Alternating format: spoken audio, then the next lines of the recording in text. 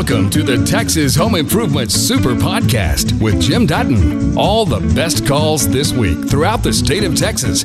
Brought to you by Carrier. Turn to the experts. David, this is Jim. How can I help you? Yeah, I am having trouble removing what appears to be mold in the grout between 4 by 4 inch tiles in my shower.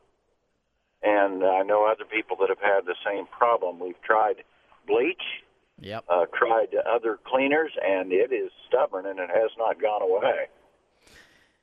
Older shower? 20 years. Yeah. But I've never had a problem until recently.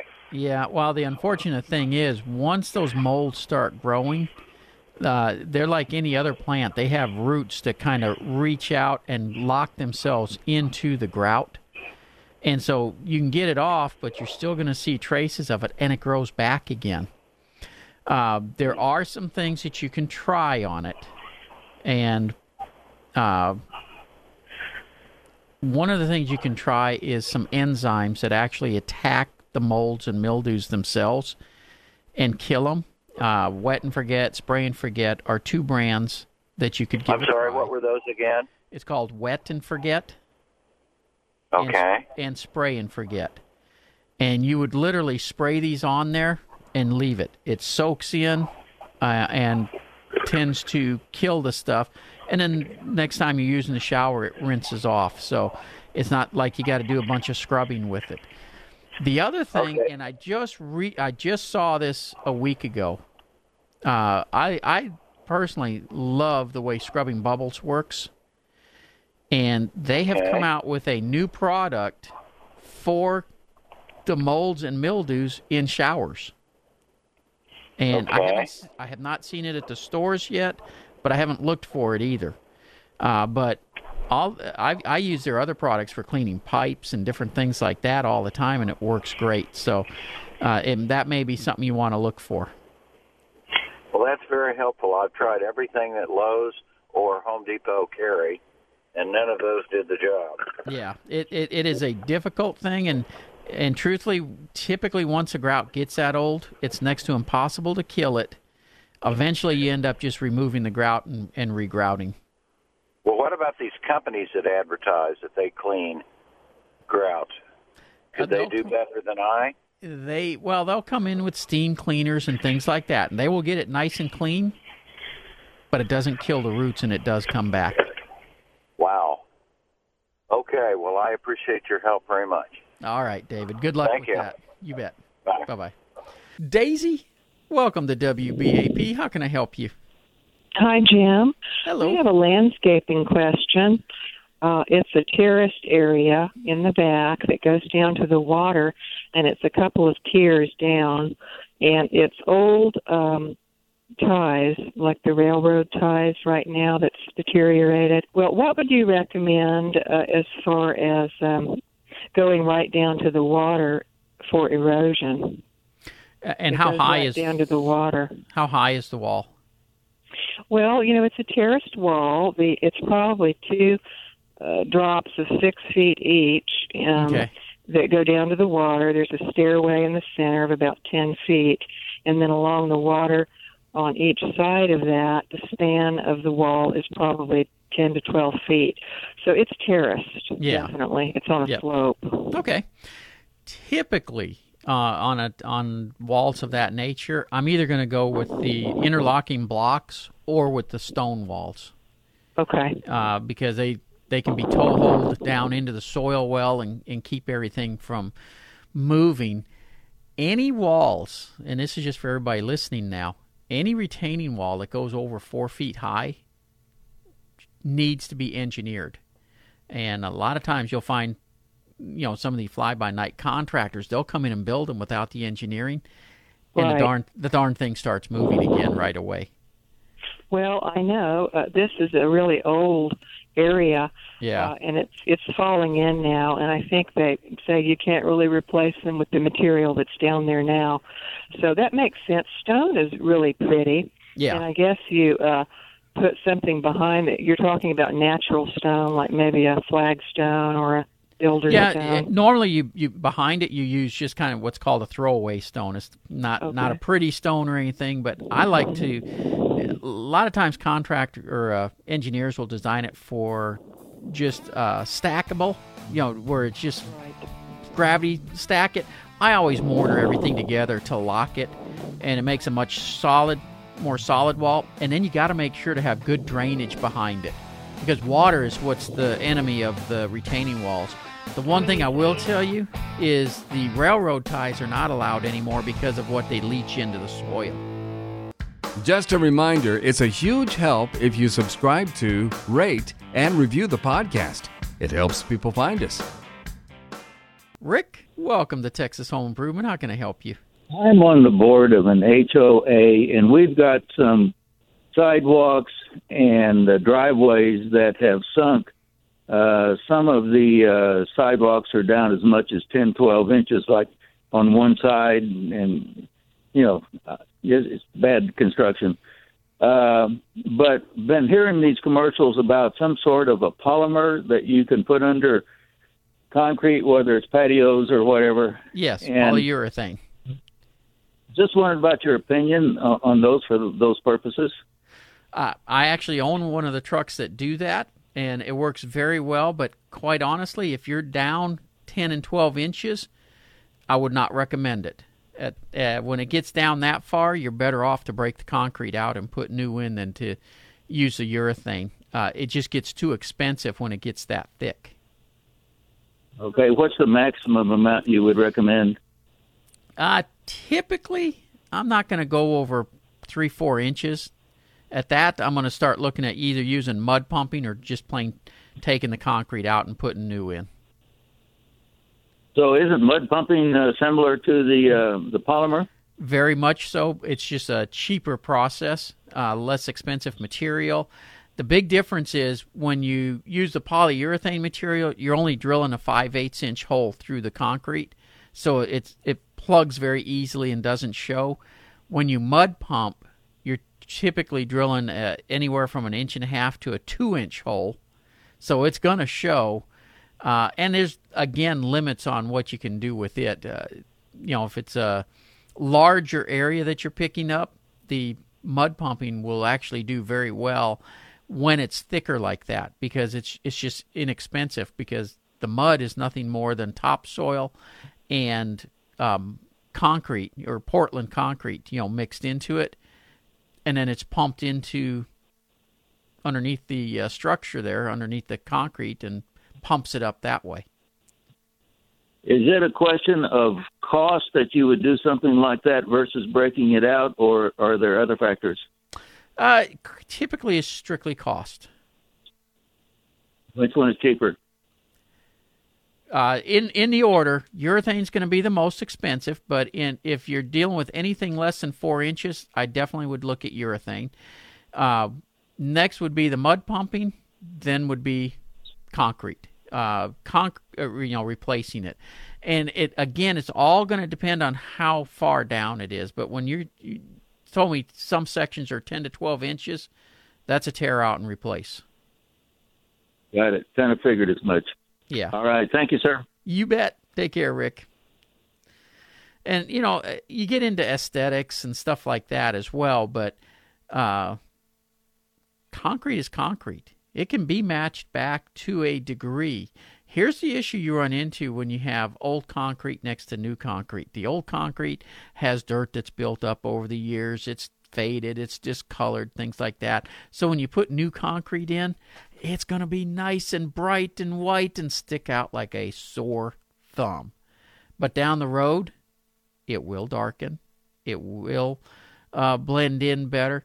It will never match the original concrete. But if you got sidewalks and patios and things, it's typically just not that expensive to tear them out and replace.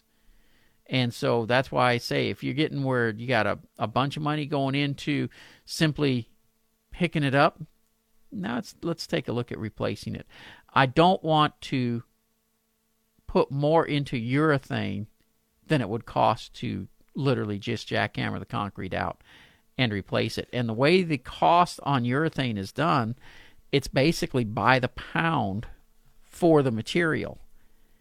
And so for every inch, there's so many pounds of material that go into it, and that's the way it's calculated out. So once you hit that magic number, it's time to flip over to just taking the concrete out, or at least give that option to the property owner. Ralph, welcome to Texas Home Improvement. Well, good afternoon, Jim. Afternoon. I've got a 20-year-old home that's all electric, and looking at adding propane for the heater, water heater, and most importantly, the stovetop. Okay. Can you make some suggestions on finding a plumber to do that? There's so many of them out there, and how to pick one over the other, and somebody that does that for a living.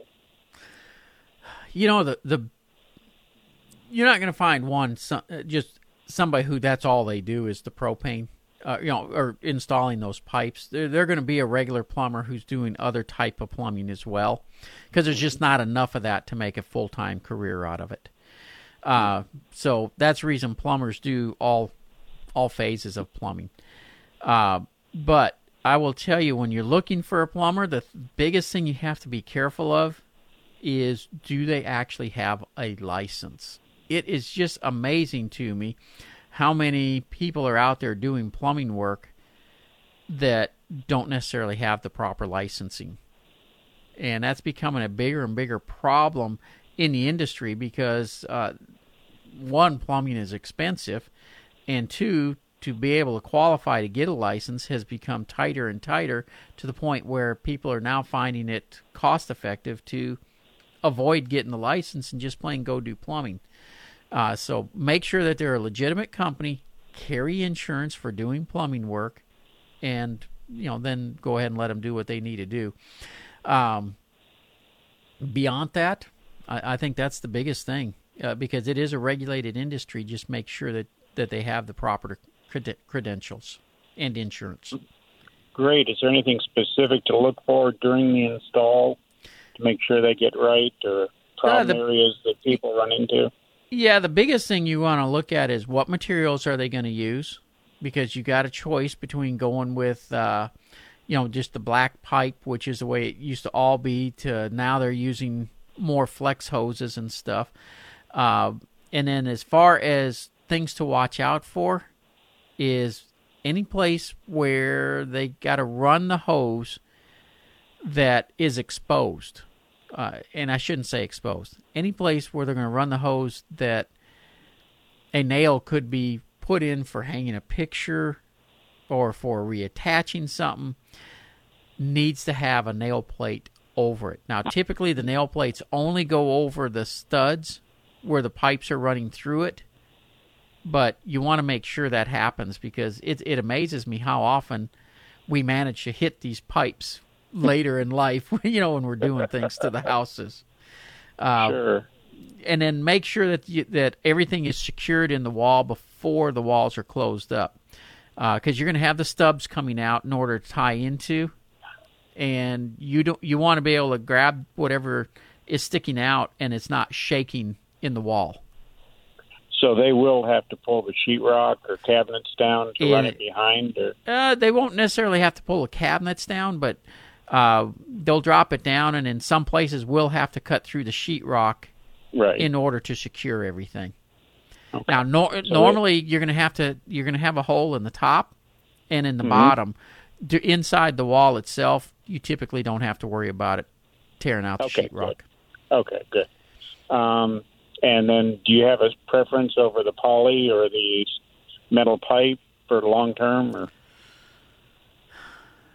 Honestly, I really don't, because both of them have their pluses and minuses. So, yeah, I really don't have a preference anymore. It used to be they did a lot of them with copper, rolled copper, but that's not allowed anymore because they found the gas was eating the copper up. All right. Well, fantastic, sir. I do appreciate it. Dwayne, welcome to Texas Home Improvement. How can I help you today? So I have an upstairs bathroom that when the tub is being used and the tub is drained, I hear it drip in the downstairs bathroom. But when the shower is being used, there's no drip. So I'm assuming that maybe when you have a tub full, it probably raises the level up higher than maybe the P-trap. There might be something there that's leaking. Yes. One of the, in the P-trap, there's usually just kind of like when you look under your sink, how it's got on the P-trap, the nuts that you tighten up by hand. Mm-hmm. Under the bathtub is usually about the same. Okay. A little bit bigger, though, I would assume. So. Actually, no. Oh, really? No, okay. It's still about the same size. Because there's really just not that... the toilet is bigger, but the sinks and showers and tubs are all roughly the same size. Oh, so, all right. But usually, if you look on the back side of the tub, there should be an access panel. There's not always, but that is something that is has to be maintained periodically, and usually it's readily accessible. Yes, sir. In this case, unfortunately, no. There is no access panel. Not good. No. What's it back up to? To the toilet. There's a little toilet. It's not really a water closet because it doesn't have a door, but it's like one without a door. Okay. So you could cut one in there and install a panel, so you could have full-time access then. Okay, but I can't access the P-trap from there. I didn't know how low down it was, but it would be there. Yeah, it's all the way down, but typically the floor will have a cutout for it to go through. And so if you can go through the sheetrock there, and they make regular panels that you can install, like regular door panels that you can install after cutting the sheetrock. So get one of those first so you can cut it to size. That way you don't have to do sheetrock repair. So I can get the dimensions. I'll see. Yeah. Okay. Well, I think I can handle that. And then that can just be tightened up, and you should be fine. Yeah. I appreciate it, Jim. Enjoy your show. Well, thank you much. From George in Rowlett, hiring a contractor. And his question is one that gets asked quite often, but, there's different answers for it. Should a contractor demand over 30% deposit on a room addition? And that's his entire question. And this is why I like you to call in, because if you call in, we have a discussion on this, and I get a little more information. But here's the generic answer is, it depends on what they're doing. If the room addition is a bathroom and there's some custom countertops, for instance, that you want, they're going to require that deposit before they order those countertops. And custom countertops, even a granite countertop, you don't necessarily just walk in and say, hey, that's what I want, and you get it the next day. A lot of that stuff has to be ordered weeks ahead. And in a situation like that, absolutely, they're going to ask for that money up front, because it is totally useless to anybody other than you if it's a custom order. So it could be custom cabinets, could be custom whatever. That money is going to be collected up front. Now, if it's just a room addition, nothing in it, it depends on what and how long this project's going to be. You're asking the contractor to front all the money for materials and different things like that. They're typically not in the business to do that. So that's usually what they get the deposit for, is to cover the upfront cost of materials. So to answer, is 30%? Yeah, a lot of times that is in line. Anywhere from 20 to, I have seen as much as 50%. And typically, if it's going to be a 50% deposit on room additions and stuff like that, that is typically going to be where there's a lot of custom orders going into it. Or it's a really large addition where they're having to order special beams and different things like that, that again are not going to be useful on another project unless they end up with something similar to what you're having done. So in general, yes, that is an acceptable amount. Now, I want to know who I'm dealing with before I'm going to write that check. So you need to do a little background and, make sure you're dealing with somebody reputable. No, not just somebody that this is your first time meeting them, and you haven't done any homework yet to make sure that they are a legitimate contractor. I will tell you, my business for the foundation repair division, we normally get 50% the day we start the job and the other half upon completion. We don't get anything up front, but the day we show up with materials and people digging and all that kind of stuff, that's when we're going to collect the first half. But when it comes to our air conditioning division, if we're coming in to, say, put in a new air conditioner, we're usually collecting all that upon completion because it's a one-day job. So it really just depends on what all is having to take place. But yes, a 30% deposit, it's within reason. It's very common to be 25. You know, I mentioned R22 because I've been getting a lot of calls and emails on R22 as we're approaching the end of R22 in our systems. And a lot of people are concerned that if they have an R22 system, do they have to have it replaced by the end of the year? No, you do not. Not even remotely. What's going to happen is at the first of the year, they can no longer manufacture R22. They can no longer import R22.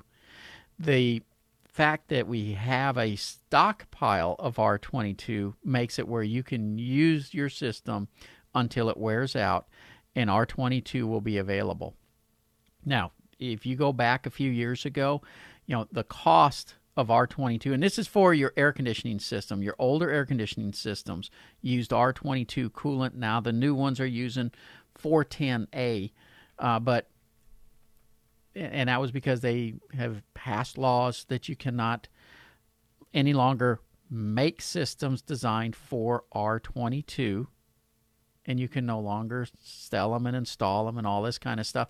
And it's getting to, on the, like I said, January 1st of 2020, they can no longer manufacture R22 coolants. There are some people out there who are saying, yes, you can still put R22 systems in. No, nobody's installing brand new R22 systems. There are some generic systems where you can get the outside compressor, the condensing units outside, but not the entire system. And this rule is still in effect that January 1st, they will no longer be manufacturing R22. But if you've got a current system, you are fine. There is a huge stockpile of R22 coolant. A few years ago when all this started, the cost of R22 started to skyrocket. And it became actually very scary at how expensive R22 became. Now the cost has dropped back down because, first of all, the manufacturers have a huge stockpile that they're wanting to get rid of. And second of all, fewer and fewer people are having R22 systems. So there's a smaller pool of people for them to sell the R22 coolant to. Therefore, the cost is coming down for the R22. But rest assured, those systems are gone. They are not coming back, and they will not be coming back. Will there be a new coolant down the road? You can count on it. They're not going to leave this alone. But the R22 is a dead horse. Just don't worry about replacing your system simply because you have R22. You're going to be just fine. Donna, how can I help you? Yes, sir. I have a house built in the 70s. It's pier and beam. And I want to know what is the appropriate spacing that the piers should be under each beam.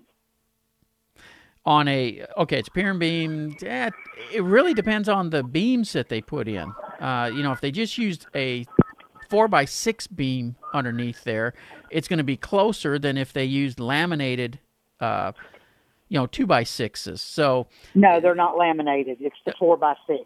Okay, if it's 4x6, you're typically going to be looking at something in the 8-foot range. Every 8 feet? Yeah, that's usually what they are. Yeah.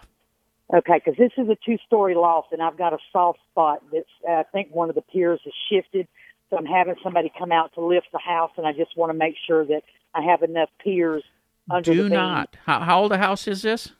1970s. Okay, do not let them start adding more spots in there. And, okay. And here's why. The soils are used to where that house is sitting right now, on top of those piers. The soil has been consolidated under those piers. If they start adding new spots in addition to the ones you have, every time the moisture changes in the soil, it's going to move differently.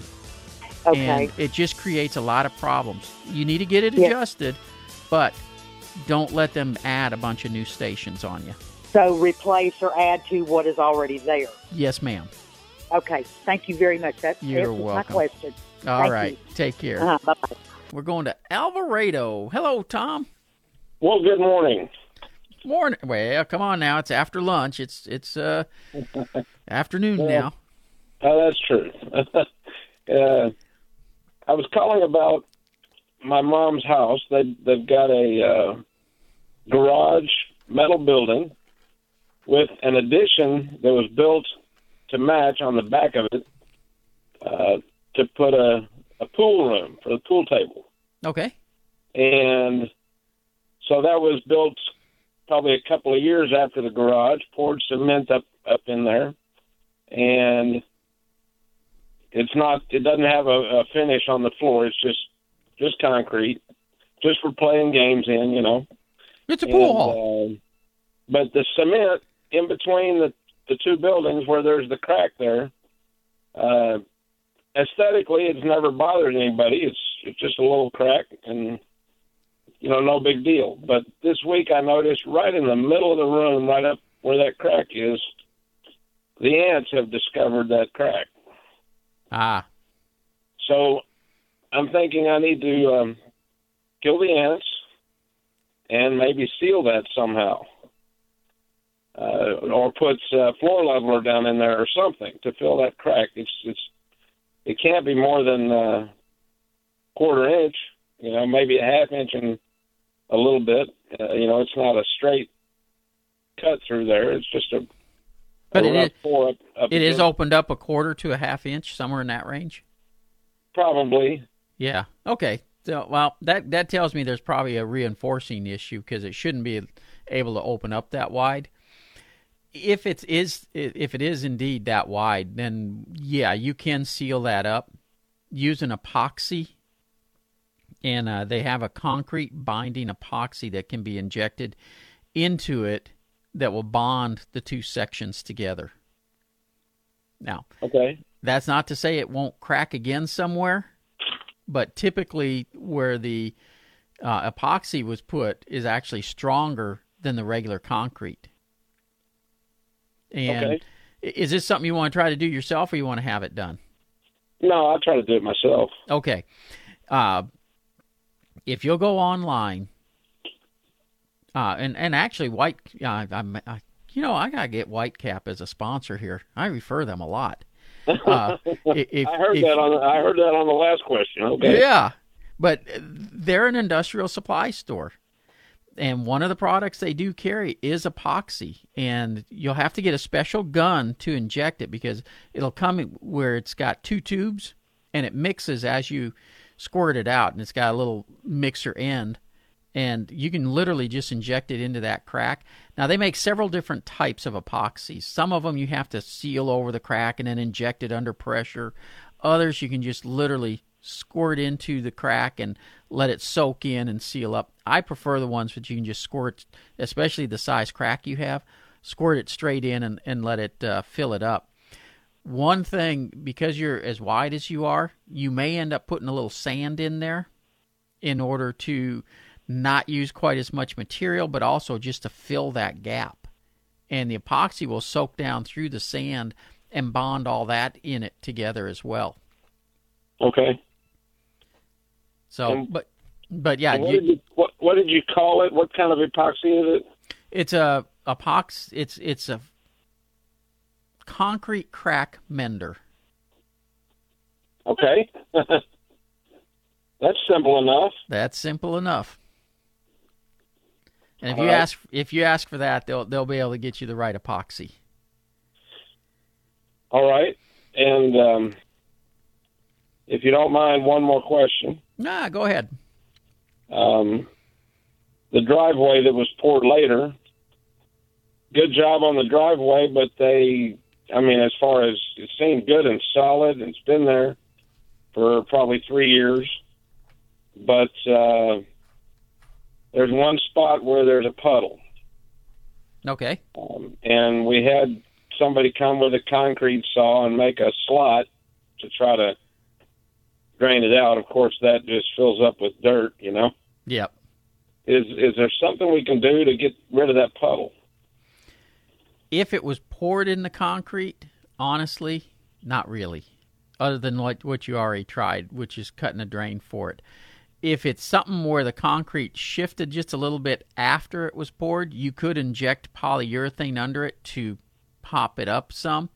And I guess you could do that even though it was poured with it in there.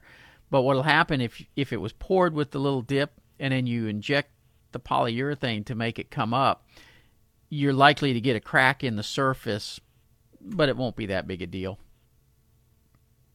Okay. So it can be dealt with. How deep of water are you getting? Enough to get your socks wet.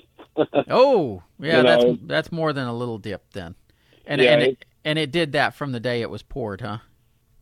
Yeah, well, yeah. I mean, it was a dry summer, so we didn't notice it for 3 months. But yeah, it was a nice job. It looked beautiful.